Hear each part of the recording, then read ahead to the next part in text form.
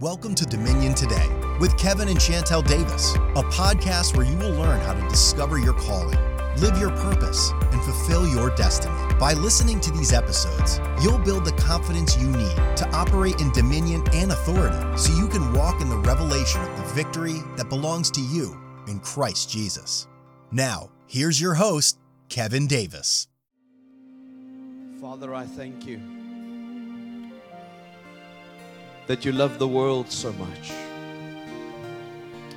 that you gave your one and only Son, your Son whom you so loved, so that all of us who might believe in your Son, that you were the one who had sent him,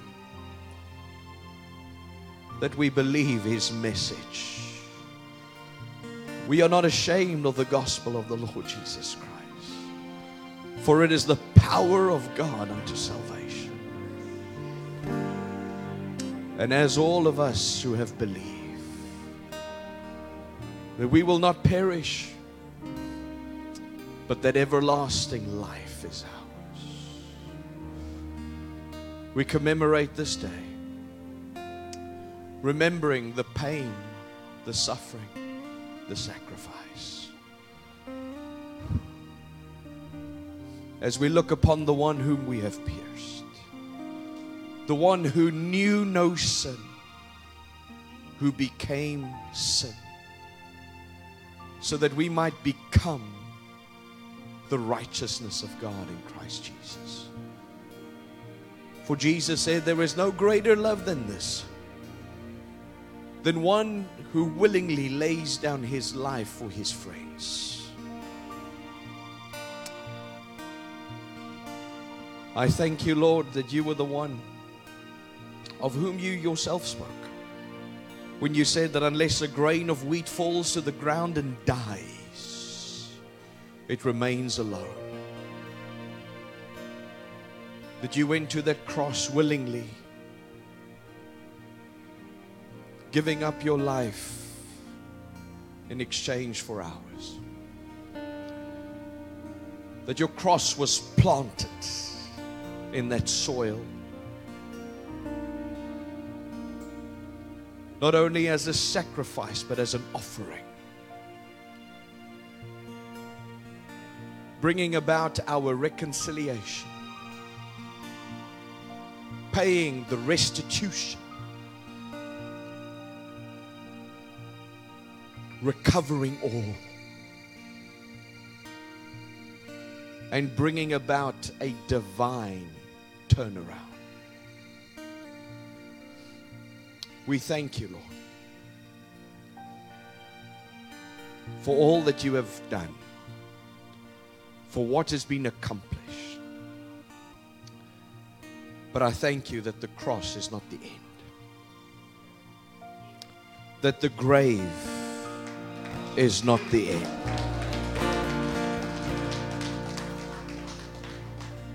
And so we always thank you from the perspective of hindsight, knowing that this day, as terrible, as gruesome as it was,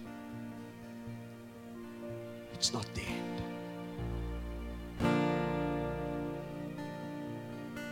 but it was the end of the beginning. And so we thank you. Holy Spirit, we welcome you. Lead us and guide us unto all truth. Open your word to us. I pray for the impartation of revelation to come. Open up our eyes to see, our ears to hear, our hearts to receive revelation,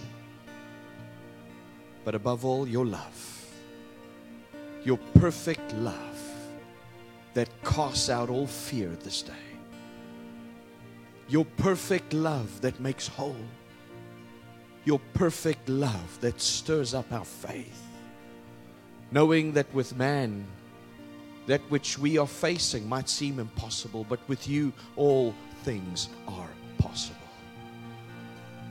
We thank you in Jesus' name. And everyone said, amen. Amen. Hallelujah. You can have your seats. Thank you so much. Brendan, you can just stay with me on the keys. Thank you so much. Good morning to each and every one of you and everyone watching by way of Facebook all around the world. I want to share something with you this morning, and we're pretty much just going to read scripture, scripture upon scripture upon scripture. I just love the word, and we say this often, that we are not interested in man's opinion, because it is not man's opinion that you can stand on in your time of trouble, of trial, of persecution. There's only one thing that we can really stand on, and that is the truth of God's word. And so this morning I want to illustrate and share something with you again on the whiteboard. But this Sunday morning, I'm going to unpack the greatest story ever told, which deals with the mystery of the ages, as well as the eternal purpose of God. That which I've shared with you was conceived and concealed in the heart of Father God in eternity past. That speaks of a time outside of time, before time even began. God already had a purpose. And this purpose was concealed in the heart of the Father, but carried out through His Son, Jesus Christ. And it is a mystery that God wants us to unveil, unlock, discover, and enter into the fullness of that revelation. And so today, in essence, is both a follow-on from Palm Sunday and that which I showed you and illustrated to you on the whiteboard, but it's also just going to be a foretaste of what's going to be happening Sunday morning. So as much as you are here today, I want to already extend an invitation to all of you here and all of those watching to be here Sunday morning. Because I feel in my spirit that that which is about to be shared, not only is it so awe-inspiring that literally your senses are just going to poof, come alive. Not only is it so awe-inspiring, it is life-altering. That is the power of God's word. And so I already want to urge you, I challenge you to be here Sunday morning, to bring someone along Sunday morning, because I believe the scales are going to fall from people's eyes. And calloused hearts, hardened hearts, are going to be replaced with hearts of flesh once more. And so what I shared with you on Palm Sunday, and I'm going to just highlight this quickly, is that when God created man, He created man and placed man in the garden that He had created in the land of Eden, which is why it's called the Garden of Eden, and it was positioned at the east side of the land of Eden. And I explained to you the difference between east and west. Typically, not exclusively, but commonly, in the Word of God, moving towards the east speaks of moving away from the presence of God. Coming from the east, in other words, moving from east to west, speaks of moving towards the presence, the purpose, and the will of God. So which is why in the Garden of Eden we had the tree of life, and then there is the garden, and then there is the land of Eden. And we all remember, as I showed you from Genesis chapter 3, that there was the east gate out of which was driven Adam and Eve after the fall of man. After they had sinned, they had eaten from the tree that they were forbidden to eat from. And so they were driven out from the west to the east. Also, I told you when Cain slew his brother Abel, he left and departed to the east, to the land of Nod. So in other words, he moved even further away from the presence of God, and he himself identified the fact that God has rejected him, that God has cut him off from his presence. And so mankind, after sin entered, was driven out from the presence of God. They moved from west to east. I also explained to you, when you look at the tabernacle or the temple, is that it's the same orientation, but you have the outer court. I'm just quickly illustrating this to you. And then you have the inner court.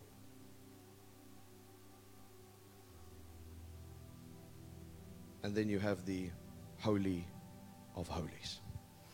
And then I explained to you what Jesus did, coming from the Mount of Olives, entering the east gate of Jerusalem.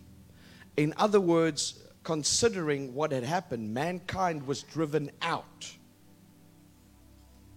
Where the first Adam had fallen, had sinned,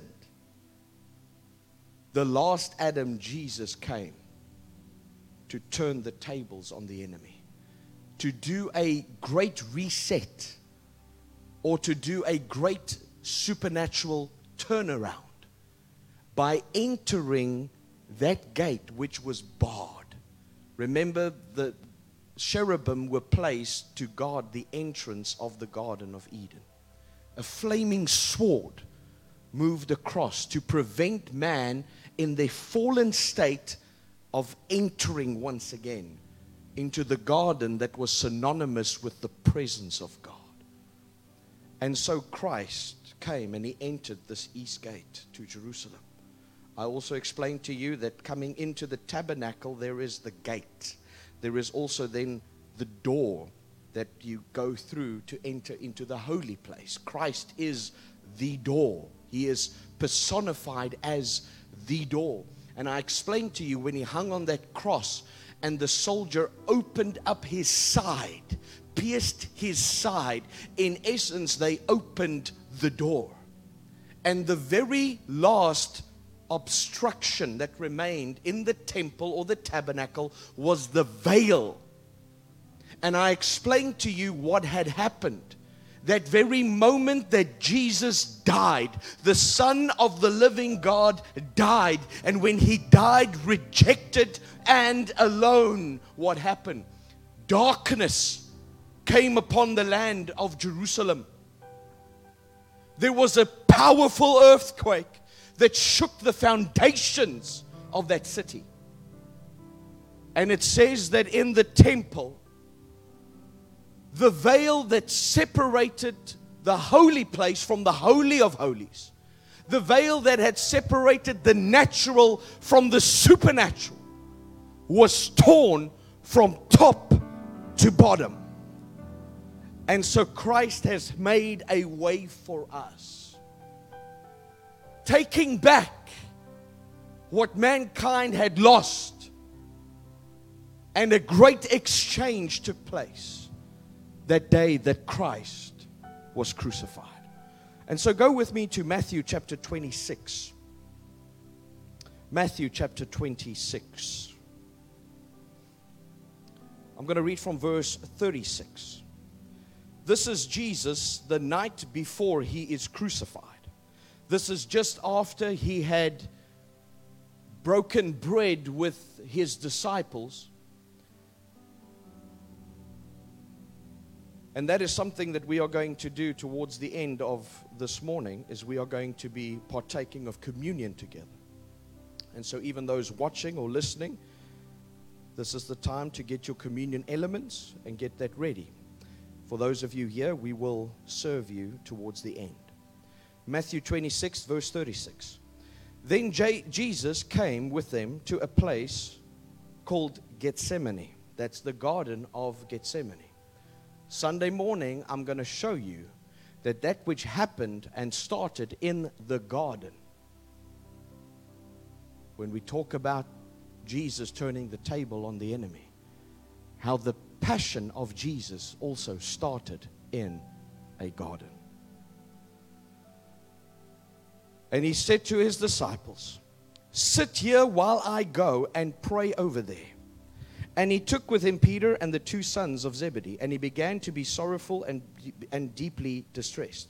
Then he said to them, my soul is exceedingly sorrowful, even to death. Stay here and watch with me. That is so powerful. Where the Son of the living God, where you would speak of this from a secular level, a business level, a leadership level, where you would hear people say that a leader should never reveal his true state to those who actually follow him. That a leader should never be displayed in a vulnerable position. But here the Son of the living God is so vulnerable, saying that my soul is sorrowful unto death. Jesus understands anguish. He understands stress. He understands pressure. Isn't it incredible that we today, even if we were to be here today and we are facing a stressful situation, we are never going to be able to say, Jesus, you do not understand. Jesus, you do not understand what it is like to be human. You do not understand what it's like to be on this earth, surrounded by people who hate me, who reject me. We are never going to be able to utter those words because Jesus not only understands, He went through that firsthand. He knows. He went a little further and fell on His face. And He prayed saying, oh my Father, if it is possible, let this cup pass from me. Nevertheless, not as I will, but as you will. I want you to pay particular attention to what it is we have just read. That which happens in the Garden of Gethsemane. They entered the garden. And they also entered this garden again from the east. And then we find where Jesus leaves His disciples.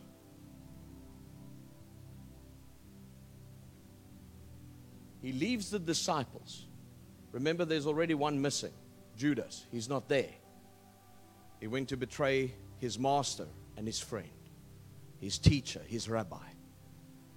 And so what we find is that Jesus leaves 8 of them right there at the start, the entrance of the garden. And then He takes with Him 3 of His disciples.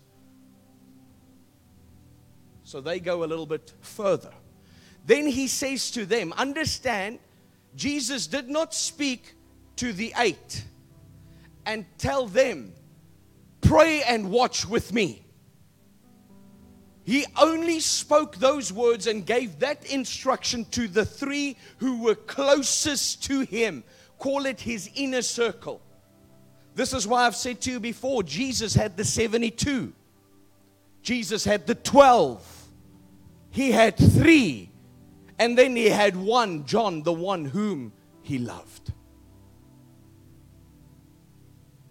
And so He left these 3 disciples there. And then it says, verse 39, He went a little further by Himself, and He fell on His face. What does this remind you of? Can you see? There is the outer court where everyone could be. Then there is the inner court that is only reserved for a select few. But then there is the Holy of Holies, which only the high priest was allowed to enter all by himself. And so Jesus was recreating not only the Garden of Eden, not only the tabernacle, but He was showing us that there is a price that has to be paid, but He had to pay the price alone. He asks His disciples to watch and pray, to intercede for him. And what is so powerful is that in the Hebrew language, the word intercession is the word pagah. It means to meet one another in the realm of the Spirit. A meeting in the spirit realm. That is what that word means, intercession. And so what took place is Jesus was praying, but he was connected with the 3 disciples.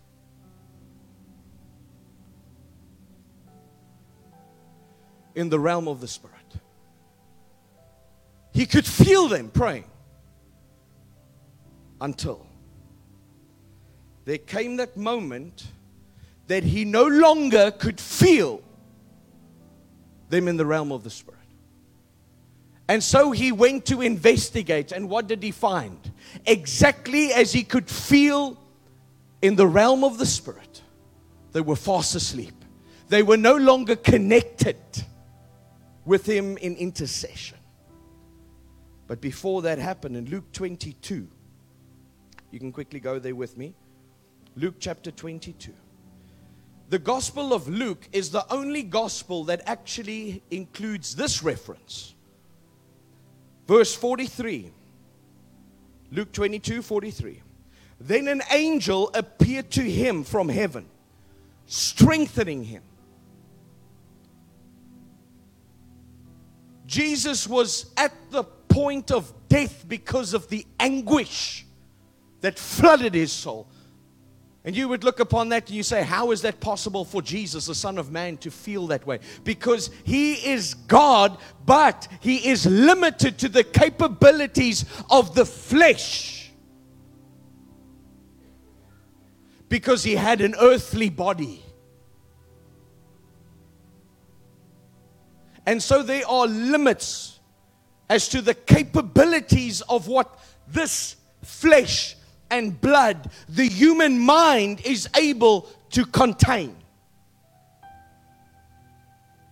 Understand that what Jesus was already beginning to carry is that in that garden, the sins of all of mankind already started to flood upon him.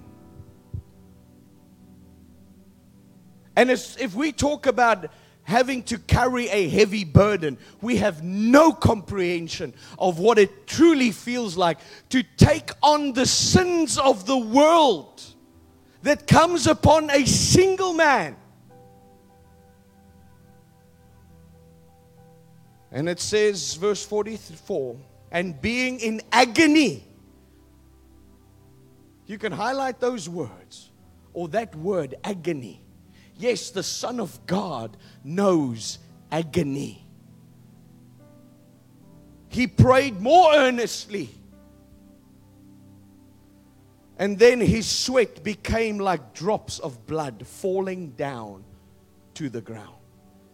Isn't it interesting that the only gospel to mention the fact that Jesus sweated blood comes from the Gospel of Luke. Who was Luke? He was not one of the disciples. Who was he? What was he? He was Paul's personal physician. He was a medical doctor. And he is the one to write about the fact that Jesus was under such anguish.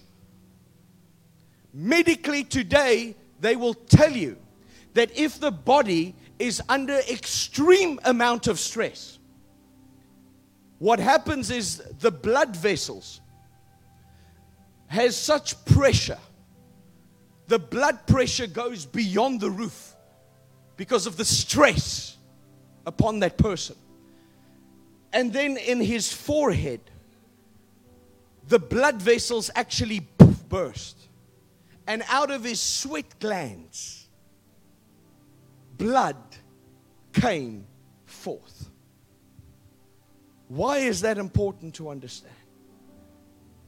And particularly where the blood came from. Understand that this was not some sort of miracle that took place. In other words, talking about transubstantiation. His sweat turning into blood. No, that's not it.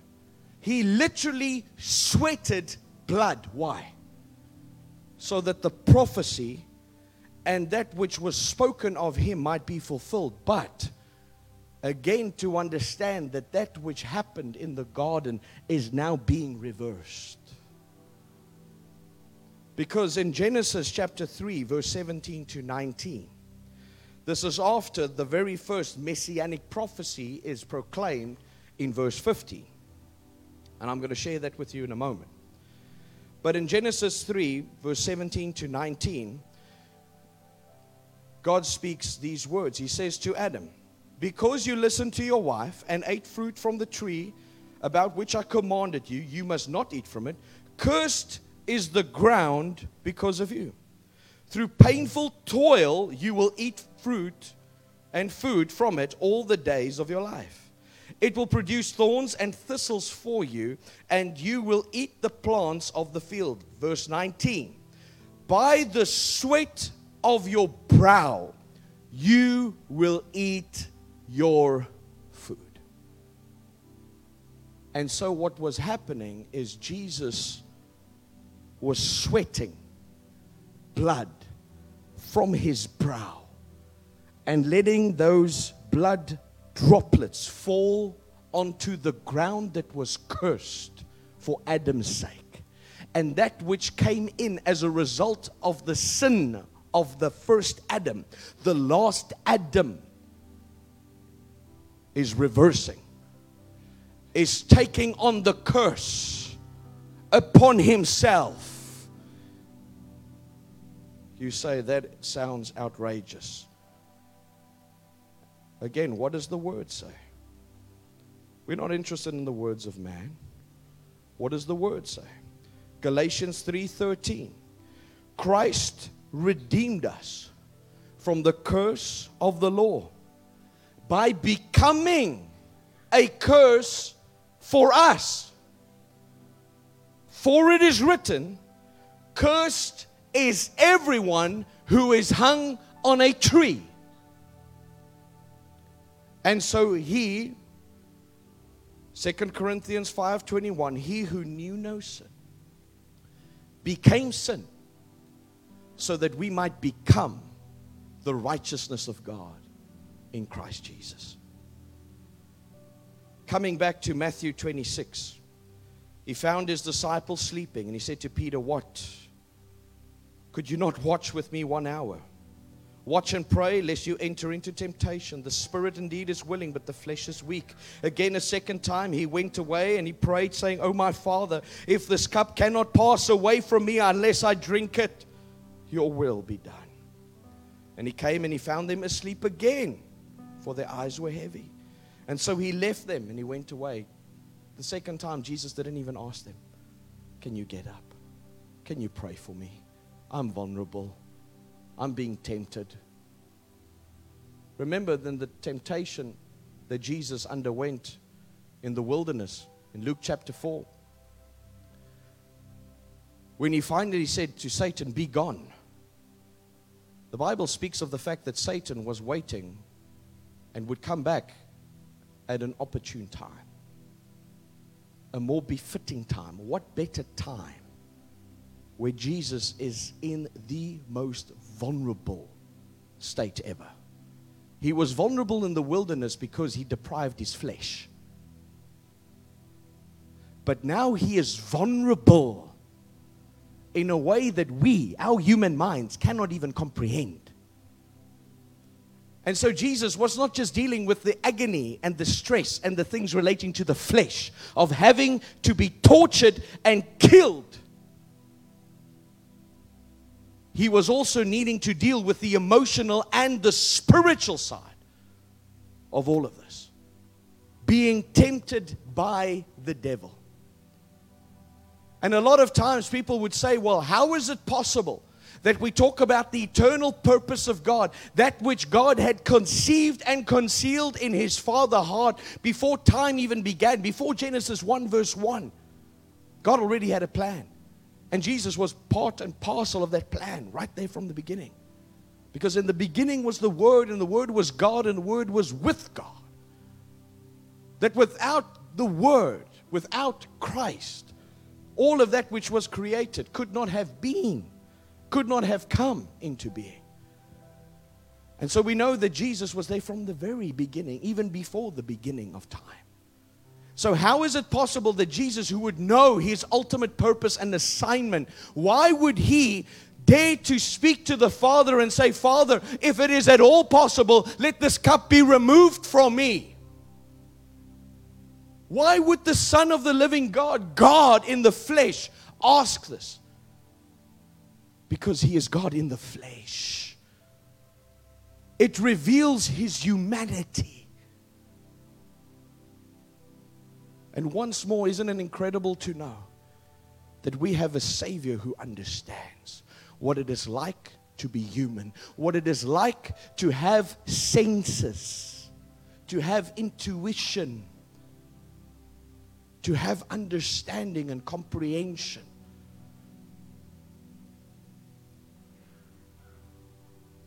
And then from the garden, he is taken after he was apprehended. There's so much more than I can share with you, so much more. Even considering when the Bible says that when they came to arrest Jesus, they asked, are you Jesus of Nazareth? And what did he say? He said, I am.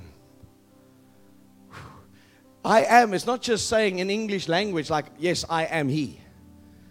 When he said, I am, that is the name of God. I am that I am. When Moses asked God, who will I tell Pharaoh has sent me? Just tell him, I am has sent you. He is not the great I was. He is not the great I will be. He is the eternal I am. But listen to what happened when they asked, are you Jesus of Nazareth? He said, I am. And what happened is the Bible says that those who came to arrest him, the moment he said, I am, they fell. They fell to the ground. Because such power was released. When once more he revealed his true nature and identity. In the same way that he revealed himself to the Pharisees, saying that before Abraham was, I am. That he is God. But he's God in the flesh. And so he went from there, and we all know the farce of a trial that took place. In the middle of the night, I mean, it was against the law. That's not how trials were supposed to happen. And so they finally locked Jesus up, awaiting now his trial before the Roman authorities, awaiting his execution. Isaiah 53 verse 5 says this to us. It says, but he was pierced for our transgressions. He was crushed for our iniquities. The punishment that brought us peace was on him. And by his wounds, by his stripes, we are healed. But I want us to understand that when we talk about stripes, any movie about the torture of Christ plays it safe. Even that which you saw, the gruesome and brutal torture of Jesus in the film The Passion of the Christ, is still a PG version compared to what actually took place. Because the same prophet Isaiah said that when Jesus was led to the site of his execution, he did not even resemble the form of a man. He was beaten to a pulp. Understand the whip that was used by the Romans. It's not this long whip that gives you a lash, that cuts you. I've seen those movies where they show that was the way they were torturing Jesus with the whip. That is inaccurate, incorrect. It's Hollywood, who have got no understanding. Historically, the whip used by the Romans, it's called the flagrum or the flagellum. What that was is very similar to what we know as the cat o' nine tails today. It was a short stick or handle, And attached to this handle, depending on where it was forged in the Roman Empire, could have anything from 3 to 7 or 9 tongs, and attached to every one of these straps, these tongs, were pieces of metal, bone, glass, lead, whatsoever they could find. Understand what would take place in using that flagrum. It did not cut you. It tore you apart. Even just withstanding 10 blows of a flagellum was enough to already expose your organs to the elements. Read the pages of history as they tell you that even people who withstood 10 blows were beaten to such an extent that you could count and see their ribs. You could see their innards. That the people would already pass out at that post. And shortly thereafter they would die. It was a means of execution, of torture. Many people did not survive the scourging to the point where they could even be sent to the site of their crucifixion. And also understand where this took place. This took place on the air, or in the area that was close to the military barracks. It was the most hardened and most tyrannical, narcissistic soldiers who would get a kick out of hurting someone. Understand, these soldiers came from far away. They were not born in Jerusalem. They were not born in the land of Israel. They were not from the Middle East. They would have been from Italy. They would have been from Gaul. They would have been from different parts of the Roman Empire. And so what was even mentioned to them before they would actually go and flog someone, scourge someone, is that they would basically say, you know what, this person is the reason why you're away from your family. To incite even further hatred in their hearts and in their mind, so that they could take out all their hatred and frustration upon the one who has been handed over to them to be beaten.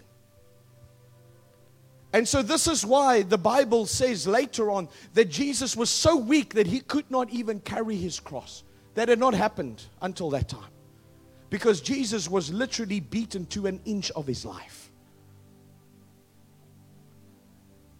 But if that wasn't enough, after he came and they dragged him away, you can almost imagine Jesus drifting in and out of consciousness at that time because of the severe loss of blood.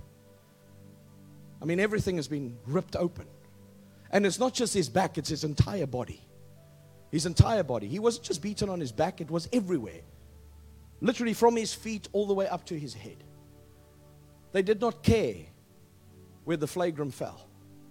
But then they put a crown of thorns onto his head. And again, it's not what you see on movies. The crown of thorns literally went so deep that the crown of thorns would actually go and it would press into the human skull. That's what Jesus endured. That's not even accounting for the mockery and the things that happened. Oh, the king of the worms. Oh, king, majesty. Here you are. Putting a robe on him, a kingly robe, mocking him. And so Sunday I'm going to share a little bit more with you. But the Bible simply says that they took him and they scourged him, they flogged him. We don't really understand. They put a crown of thorns upon his head, and it seems so quick that we don't really understand what took place. In the same way that we read how they took Jesus to the site of his execution, they took him to the place called the skull, Golgotha, and they crucified him there, and then one on his left and one on his right. That's all we read. The Bible didn't go into gruesome details. And so understand what crucifixion was like. There were many forms of crucifixion. So not all crucifixions were the same. You even had different shapes of crosses. Sometimes you literally just had a single pole and you were tied up from the top to the bottom with your hands raised above your head, and you would simply tie it. Sometimes they did not even use nails. Sometimes they would only pierce their hands and not the feet. I mean, they were very creative in the way they did things. But we know that Jesus indeed was pierced with nails, his hands and his feet. And so this is why we have, from the pages of history, various reports of some people lasting only a few hours on the cross versus other individuals who lasted 4 days on a cross. Some even survived the act of crucifixion, which is why families would sometimes go to retrieve the person from the cross when no one was looking. And this is why they actually guarded the crucifixion site. And also, where did the crucifixions take place? Not on some lonely hill up there. I know we sang those songs as children, but it's inaccurate, it's incorrect. Again, people do not understand true, accurate history. The crucifixion site was right there at the entrance of Jerusalem, or coming from outside of the city. As you enter the city, you had to walk through the execution site. And also, a cross was not somehow high up there. The cross was just over 2 meters. In other words, if a fully grown man were to be crucified, they would crucify you to ensure that your feet would literally just be an inch from the bottom. In other words, you would be at eye level, or almost at eye level, with everyone who would pass by. That was to further humiliate you. They mocked. They could sometimes even throw things at you. And also understand that when Jesus was crucified like anyone else, they were crucified completely naked. Jesus did not have the loincloth that we would see in the movies. We understand why they would do that and why they would even depict Jesus in that way, and even in the Renaissance art and even modern art, to at least bestow a certain amount of dignity. But then, back in the day, they crucified you being completely, utterly, totally naked. Because they wanted to totally and utterly shame you, humiliate you, destroy you on that cross. And that's what Jesus endured. He hung there, naked, in front of everyone. John, his disciple, who was there. Mary, his mother, who was right there. Mary Magdalene, right there. And everyone else who would see. That is what Jesus went through.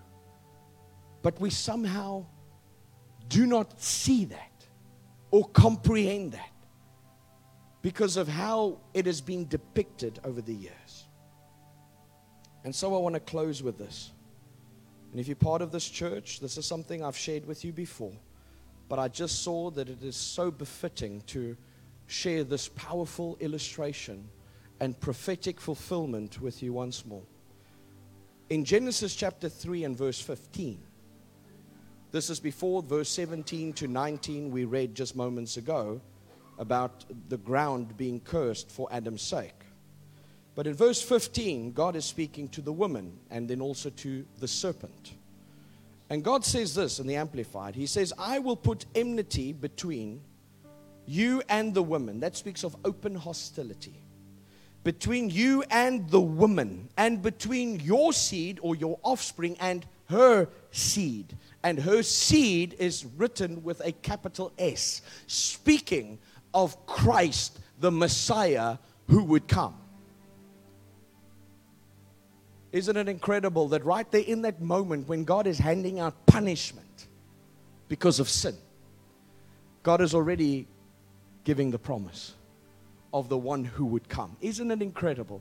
You would almost think of it from our perspective as a natural parent, where your child has just missed it, where you are busy handing down the punishment. But in the same mouth, in the same setting of you handing out the punishment, there's also coming the promise. Isn't that incredible? Doesn't that just reveal the Father heart of God? I knew this was going to happen. I've already made a way for mankind. And then it says, and between your seed and her seed, and he shall fatally bruise, he shall fatally crush your head, and you will strike his heel. And so that is exactly what happened. When Jesus hung on that cross, that was the enemy, that was the seed of the serpent striking the heel of Christ. But the promise is that Christ would crush the serpent's head.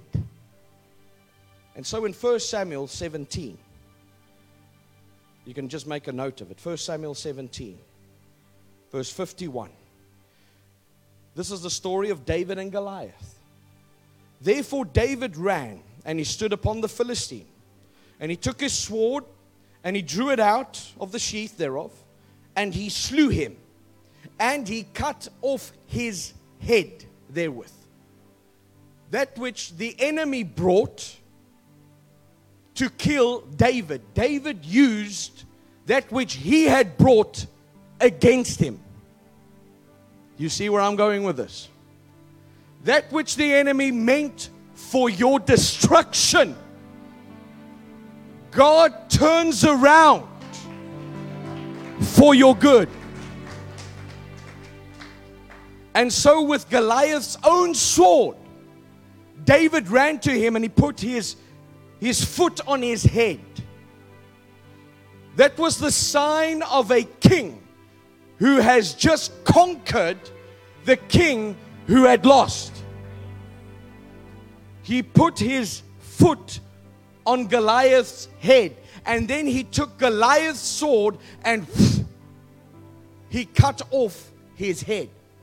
And you have certainly seen the pictures and the depictions, and even in the, sometimes you laugh at this. It's supposed to be a children's Bible, but it's all of this gruesome and horrific things. Here is David holding up the head of Goliath for all to see. But what happened with the head? The Bible says just a few verses later, verse 54, and David took the head of the Philistine and brought it to Jerusalem. Why? Well, that was obviously the place where David stayed, the city of David. But why did he bring it along? And this is where theologians over the years have wondered, have asked the question. And this is even through my own research and findings and studies, where I cannot come to any other conclusion but it's serving as a powerful foreshadowing of that which we read about in Genesis 3 verse 15, that he will strike your heel, but you will bruise or you will crush his head. Matthew 27 verse 33. It says, and they went out to a place called Golgotha, which means place of the skull. Where was Jesus crucified? Just outside of Jerusalem. Most likely, and this is what theologians have debated about for years, is that the conclusion is that was also the resting place of the head of Goliath. And that place was known as Golgotha, the place of the skull. And so once more, the place where Jesus was led to his execution, where the enemy thought that I have and I will have the ultimate victory over that which God had planned and the purpose that God had. He was going to thwart it. He was going to come against it. He was going to destroy it with the intention to nullify the eternal purpose of God. And so when Jesus hung on that cross, the enemy indeed struck his heel. But what the devil did not understand was it was all part of the purpose of God. And ultimately, Jesus, on that place that was meant to destroy him, that becomes the place where victory is established. Which is why we can wear our cross, that we wear as pieces of jewelry, that we put up as bumper stickers and we put up for all to see, which was a torturous, gruesome device of execution. But it becomes a symbol of hope, symbol of inspiration, and a symbol of victory. Because what Christ Jesus went through and secured for us. Thank you for listening all the way to the end. If you'd like to help Kevin and Chantel reach and impact this generation, thank you in advance for sharing this episode with your world. If you have enjoyed Dominion today, follow Kevin and Chantel on Instagram, Facebook, and your favorite podcast platform, or connect with them online at dominion.org.za.